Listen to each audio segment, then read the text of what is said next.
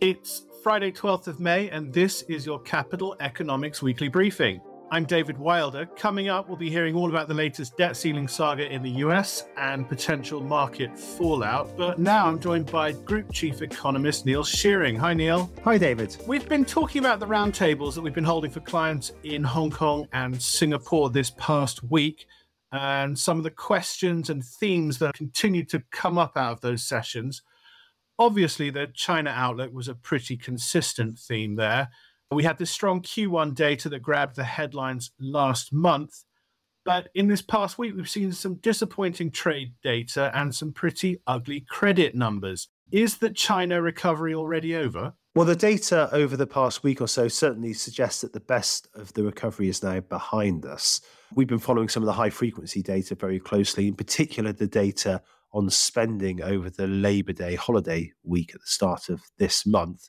That actually suggests that domestic spending was pretty strong over the holiday period. The consequence of that, though, is that if you look at where spending in large retail and catering establishments now is in China, it's pretty much back to its pre-COVID trend. So that suggests to us, at least, that most of this rebound from the lifting of zero COVID restrictions is now in the rearview mirror.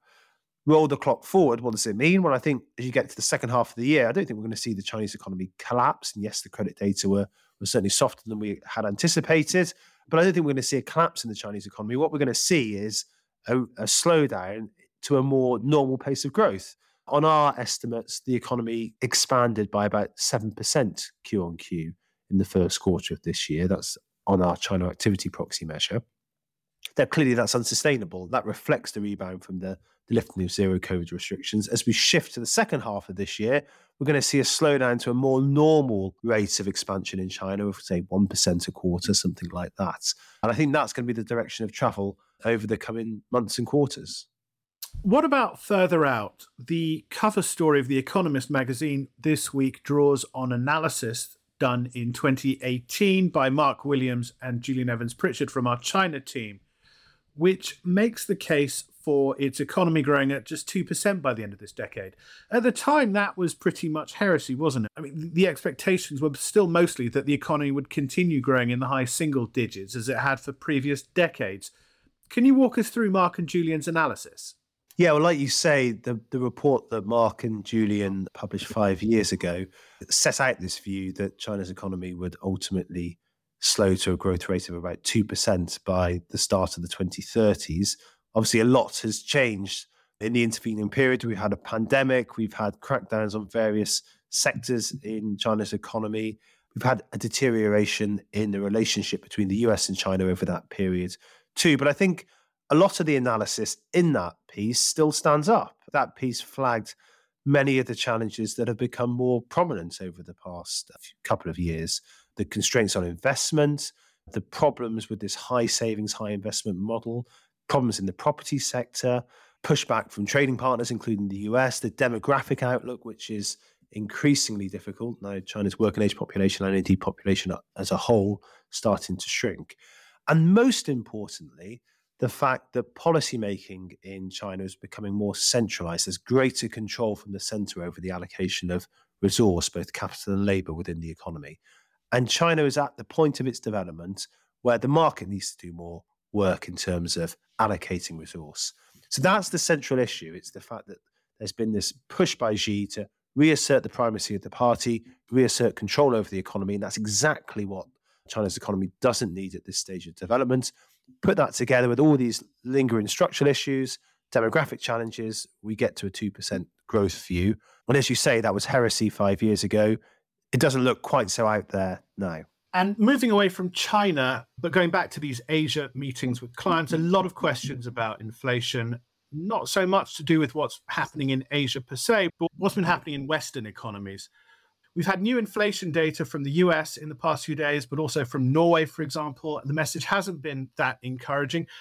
How big is the risk that core inflation remains high? And does that mean that banks like the Fed and the Bank of England are going to have to do more, even though we're now thinking they're either at or near the end of their tightening cycles? Yes, you're right. The data released over the past couple of weeks on inflation has not been particularly encouraging for central banks. Now, Headline inflation fell in the Eurozone, but core inflation edged up. And then in the past week, we've had the news from the US that core inflation again, another 0.4% month-on-month increase in April. So food and energy shocks across developed economies appear to be easing. Inflation there is coming down, but core inflation is proving to be extremely sticky. And in the US, actually, it's interesting that we've had core goods inflation having eased substantially over the past couple of quarters, but then it edged up again last month, driven in part by a big increase in used vehicle prices. I think most troubling for policymakers, though, is what's happening in the services sector. Core services inflation, there's no signs really that that's starting to ease at the moment. And we know that policymakers are putting quite a lot of emphasis on services inflation because that's where you're most likely to see, I think, the pass-through from wage growth into domestic services inflation. So, troubling picture for central banks still. Now, the Fed has signalled that it's probably done with tightening. The Bank of England was more equivocal when it met in the past week. Our sense is that it's probably at the end of its tightening cycle, but we wouldn't rule out another hike or two. The ECB thinks it has more work to do. We've got rates there going to 3.75% at a peak for the end of this year. So central banks, certainly in Europe, with a bit more work to do, I think. In the US, the key is going to be the labour market. The JOLTS data, the job openings data, appear to be pointing to a slowdown in wage growth. The Atlanta Fed wage tracker is starting to come down. I think the Fed's going to be paying very, very close attention to how those data evolve over the coming months. The last of these big themes that came out of our meetings that I wanted to put to you was about the future of the dollar, including this idea of a BRICS currency that's been doing the rounds for a while. This idea that Brazil, Russia, India, China, South Africa could challenge US dollar dominance with a common currency plan seems to be serious enough that it's on the agenda for the BRICS meeting in Johannesburg in late summer. I know you've talked and written extensively about why talk of the dollar's demise is greatly exaggerated. Is a BRICS currency just more of this sort of wishful thinking on the part of adversaries of the US dollar? Well, I think it's all very well and good talking about BRICS currency. It's far more difficult to actually do something about it, particularly on a scale that's going to rival the dollar's role in the global financial system for all the reasons that we've set out in previous research and that indeed we've talked about on this podcast. When it comes to a BRICS currency itself, it's unclear actually what the various leaders of the BRICS economies are actually talking about, indeed whether they're talking about the same thing when they talk about BRICS currencies. I think more fundamentally, when you think about the role of the dollar and whether the renminbi, a BRIC coin or any other currency for that matter might challenge it in the global financial system, a lot of focus tends to fall on the role of the dollar as a reserve currency, countries holding dollars in reserve, in their central bank reserves.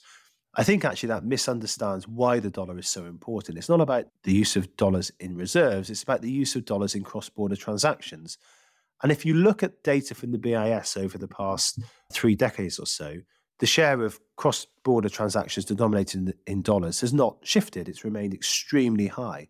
And the reason for that fundamentally is lack of credible alternatives and these huge network effects that build up around the dollar as a result of its dominance in cross-border transactions. So roll the clock forward. I suspect the renminbi, potentially a BRIC coin, that might get used more in cross-border transactions. The share of these currencies being used in cross-border transactions will increase, I suspect, over the coming years, but it's not going to increase on the scale that's likely to threaten the dollar. That was Neil Shearing on the idea of a BRICS currency. Mark Williams will be revisiting our 2018 China view in a new report in the coming week or two, so watch out for that.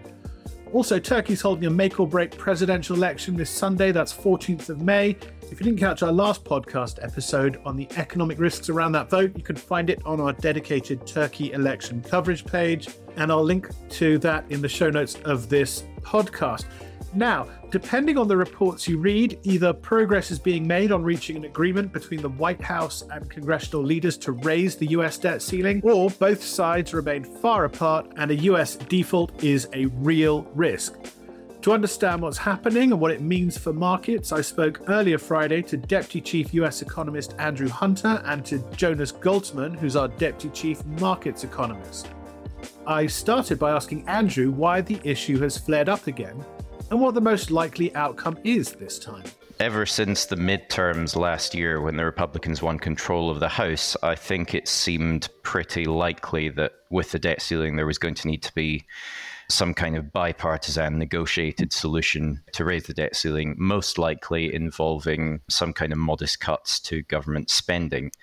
I think that's still the most likely outcome. We know that negotiations are ongoing between President Joe Biden and congressional leaders. But I think there's uncertainty, first of all, about whether or not they will be able to come to an agreement, how quickly those negotiations will progress, but also over when exactly the deadline to raise the debt ceiling is. So we know from Janet Yellen, the Treasury Secretary, that the Treasury's best guess right now is that the so-called X date is likely to fall at some point in early June, potentially as soon as the 1st of that month. It's, that's going to depend in part on things like the strength of quarterly corporate tax receipts, which will start flowing in from early June. But I guess the key point for now is that it seems likely that, the negotiations are probably going to go down to the wire. And I guess the closer that we get to the potential deadline, just the higher the risks, really, either of a last minute breakdown in negotiations or simply a miscalculation, an accident, if you like, over the exact timing of the deadline. Do we think that the risks during this current saga are greater than they were during previous flare-ups over the debt ceiling in 2011 and 2013? I wouldn't necessarily say the risks are higher now than in 2011, 2013, but I guess it perhaps just highlights that, I think there is a sense that this is the first time since then that people are, starting to believe that there is a genuine chance, albeit a small chance, that there could be some kind of, at least temporary government default. And I think that just highlights the fundamental issue that this is really the first time in, basically a decade that we've had the situation of a Democrat in charge of the White House, but the Republicans having control, or at least part control, of Congress. Of course, we did have, similar situations during the Trump presidency when the Democrats, of course, controlled the House for the latter half of his term. But I think, with the Democrats, their sort of conditions for agreeing to raise the debt ceiling was essentially pushing for higher government spending. And I think, generally speaking, that's a lot more politically palatable for everyone. Whereas now, obviously, the Republicans ultimately want big cuts across the board, and that's unsurprisingly proving a lot more difficult. If a deal can't be done, what about these workaround ideas that are being battered around? There's talk about Treasury issuing perpetual bonds or raising the coupon on Treasuries. There's also, of course, this long-standing idea about issuing $1 trillion coin. Is this all just pie in the sky thinking, or is there anything to them? I think our general sense, I guess, would probably be to almost reiterate what, Janet Yellen and Jerome Powell, the Fed chair, have been stressing, that, there isn't any kind of permanent costless workaround. Ultimately, the debt ceiling is going to have to be raised. There's a number of different sort of alternative solutions people have talked about. So first of all, in the event that the deadline is reached, there's this idea that the Treasury might be able to essentially prioritize debt repayments over other spending, thereby, avoiding the risk of a technical default on US government debt. That's certainly a possibility, but it's likely to be very difficult. And I think, at the risk of stating the obvious, it's definitely not a solution, and arguably would just be a default by another name. Other people have suggested that the president could essentially just ignore the debt ceiling, perhaps declare it unconstitutional. People would talk about the 14th Amendment, which, amongst other things, states that essentially the US government has to repay its debts. That, though, I think would definitely be subject to a lot of legal uncertainty, immediate legal challenges from the Republicans, I think. So again, not a permanent solution to the crisis. Perhaps the most interesting idea, which repeatedly pops up when we get these debt ceiling episodes, is the idea that the Treasury could use what's a fairly arcane legal authority it has to mint large denomination coins. So that this idea of a platinum coin is that the Treasury could essentially create a coin, declare it its value to be, say, $1 trillion, $2 trillion more, it would then deposit the coin at the Fed. The Fed then credits the Treasury's account with those funds, and the Treasury can use those funds to, fund its spending and debt obligations. I think a few points to stress, though, are, first of all, that it definitely wouldn't be the kind of costless solution that some people seem to suggest. At the end of the day, it would ultimately involve the Treasury essentially assuming control of the money supply. It would have pretty serious implications for the Fed's independence, I think. But the broader point is that it could potentially risk opening Pandora's box, in that, if the president and the Treasury decide to mint a platinum coin to avoid a debt ceiling default, who's to say in the future that, a Democratic president, whether it's Joe Biden or someone else, might decide to mint a platinum coin to fund spending on climate change, or perhaps a future Republican administration using a platinum coin to fund tax cuts. I think, given the potentially very serious implications in the long term for inflation, the long-term value of the US dollar, I think there's definitely an argument that going down the road of minting a platinum coin could potentially be at least as damaging in the long run as a temporary default. Thank you, Andrew. Jonas, I'd like to bring you in now, talk about market implications. The headlines this past week have suggested we're on the brink of something like Armageddon, but markets, and leaving aside the CDS market, which we'll come to, markets have barely budged. What explains this disconnect? Yeah, I think you're right. This has become quite dramatic now, at least in the headlines, but I think the reality is a bit less crazy than that. I think that the way to think about it is markets have two broad sets of issues to worry about here. One is what I would describe as a technical one. What happens if there are a day or a few days or a few weeks even of missed payments on US debt? How will that feed through mechanically in money markets, affecting cash management systems, collateral in financial markets, and so on? And how do you manage and try to preempt that risk as best possible? And the second issue is, well, there is a risk that the debt ceiling, if it goes on for more than a week or two, that it sets off a wider downturn in sentiment that affects the macroeconomy, perhaps triggering a recession, something investors are worried about anyway already. And sort of how does that sort of broader macro story play out? Now, I think the focus, to the extent that you see an impacted market, it's mainly around that first point, the micro issues, the way you're seeing a clear impact. You can see that in the market for short-term US debt. 1 month, 3 month T-bills yields are considerably higher than they ought to be based on where other short-term interest rates are. You could see very clearly earlier this month when the 1 month yield jumped as it moved into that probable window around the ex-date. So it's sort of less than a 1 month out now. So therefore, the 1 month yield has starts to reflect that risk as well. You've seen it maybe in the share prices of some companies that rely a lot on government for the revenues of defense contractors and the like. They've underperformed the broader market recently. That probably is in part due to worries about how their bottom line will be affected by all this.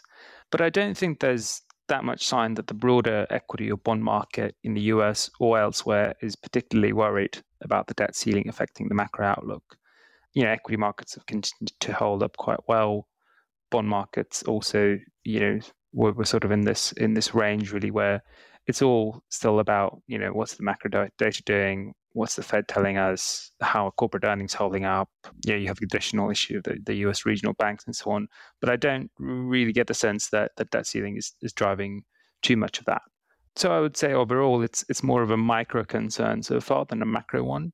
That could certainly change in the coming weeks as we get, even closer to this ex-date. There was also, to some extent, the experience in 2011, 2013. The debt ceiling didn't really affect things too much until it really got right down to the wire. And I would think it probably plays out similarly this time around. After all, the main takeaway from 2011 and 2013 is that, this was all a storm in the teacup. They did get it all resolved in the end. What about the credit default swap market? 1 year CDS premia have been a focal point for those saying that we are heading for a default.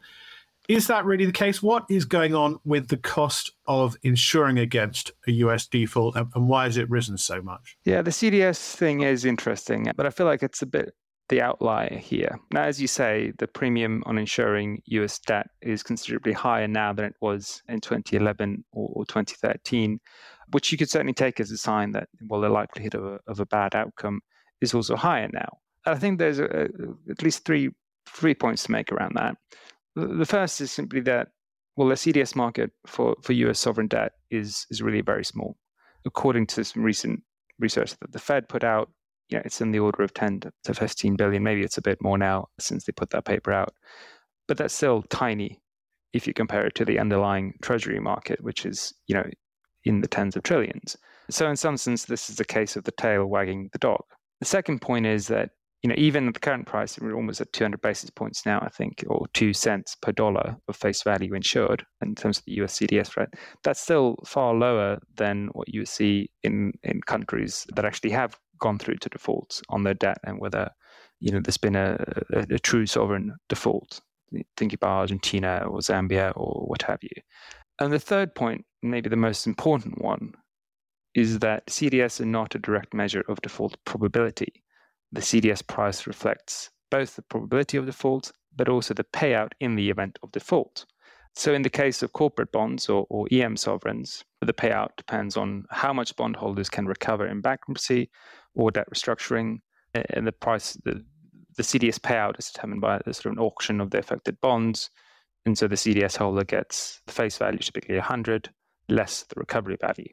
But for the US, the default would in some sense not be a real one. At least that's what we all believe, right? It's just a technical issue where the US is perfectly capable of paying its debts, and one way or another, I think common assumption is that payments would eventually resume, even if the Treasury missed a few payments and that triggered an event of default under the CDS contracts.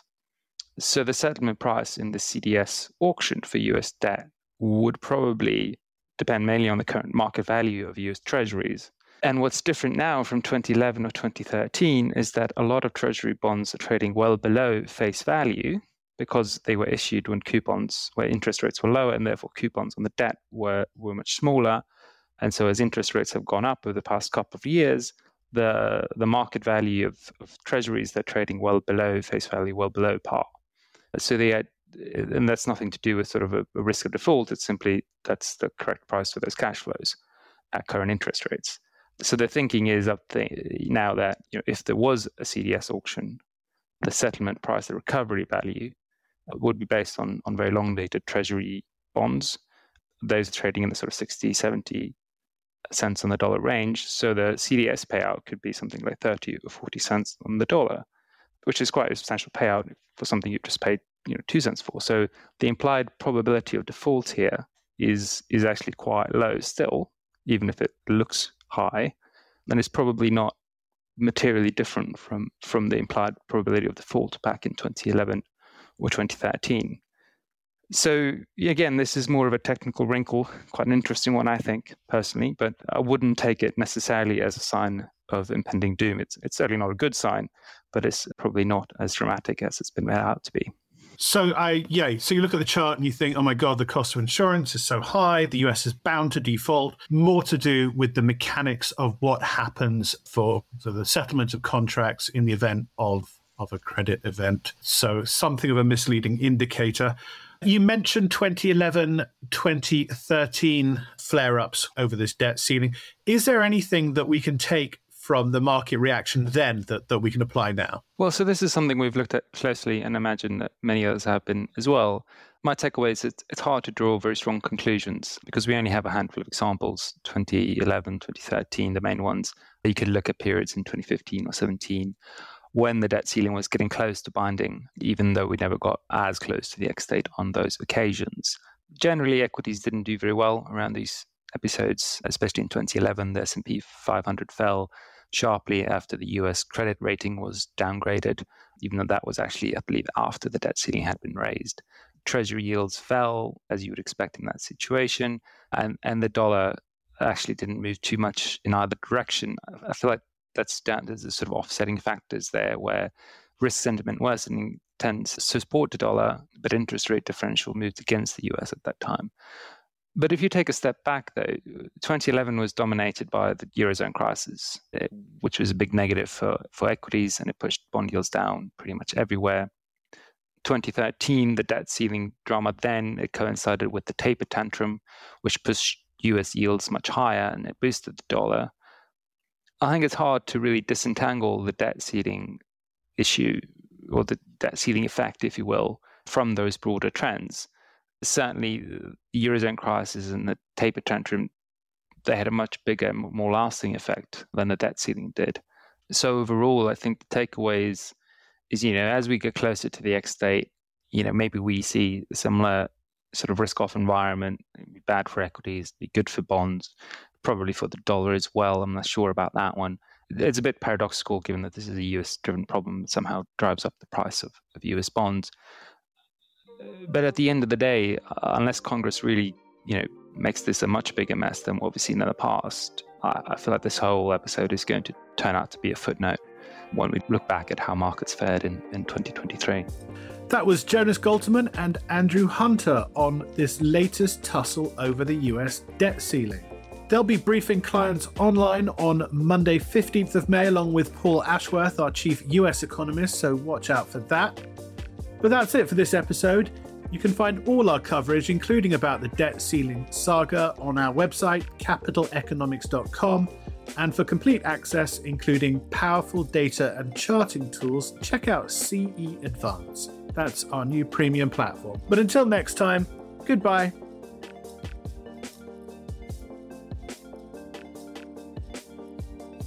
Whilst this podcast is provided with all reasonable skill and care, it comprises the subjective views of our economists. Furthermore, these views are not opinions, nor do they constitute investment or financial advice, or are they guarantees or reassurances to the expected results of any investment products or outcome. You should seek your own specific advice in relation to questions you may have. We will have no liability to you in relation to this podcast whatsoever.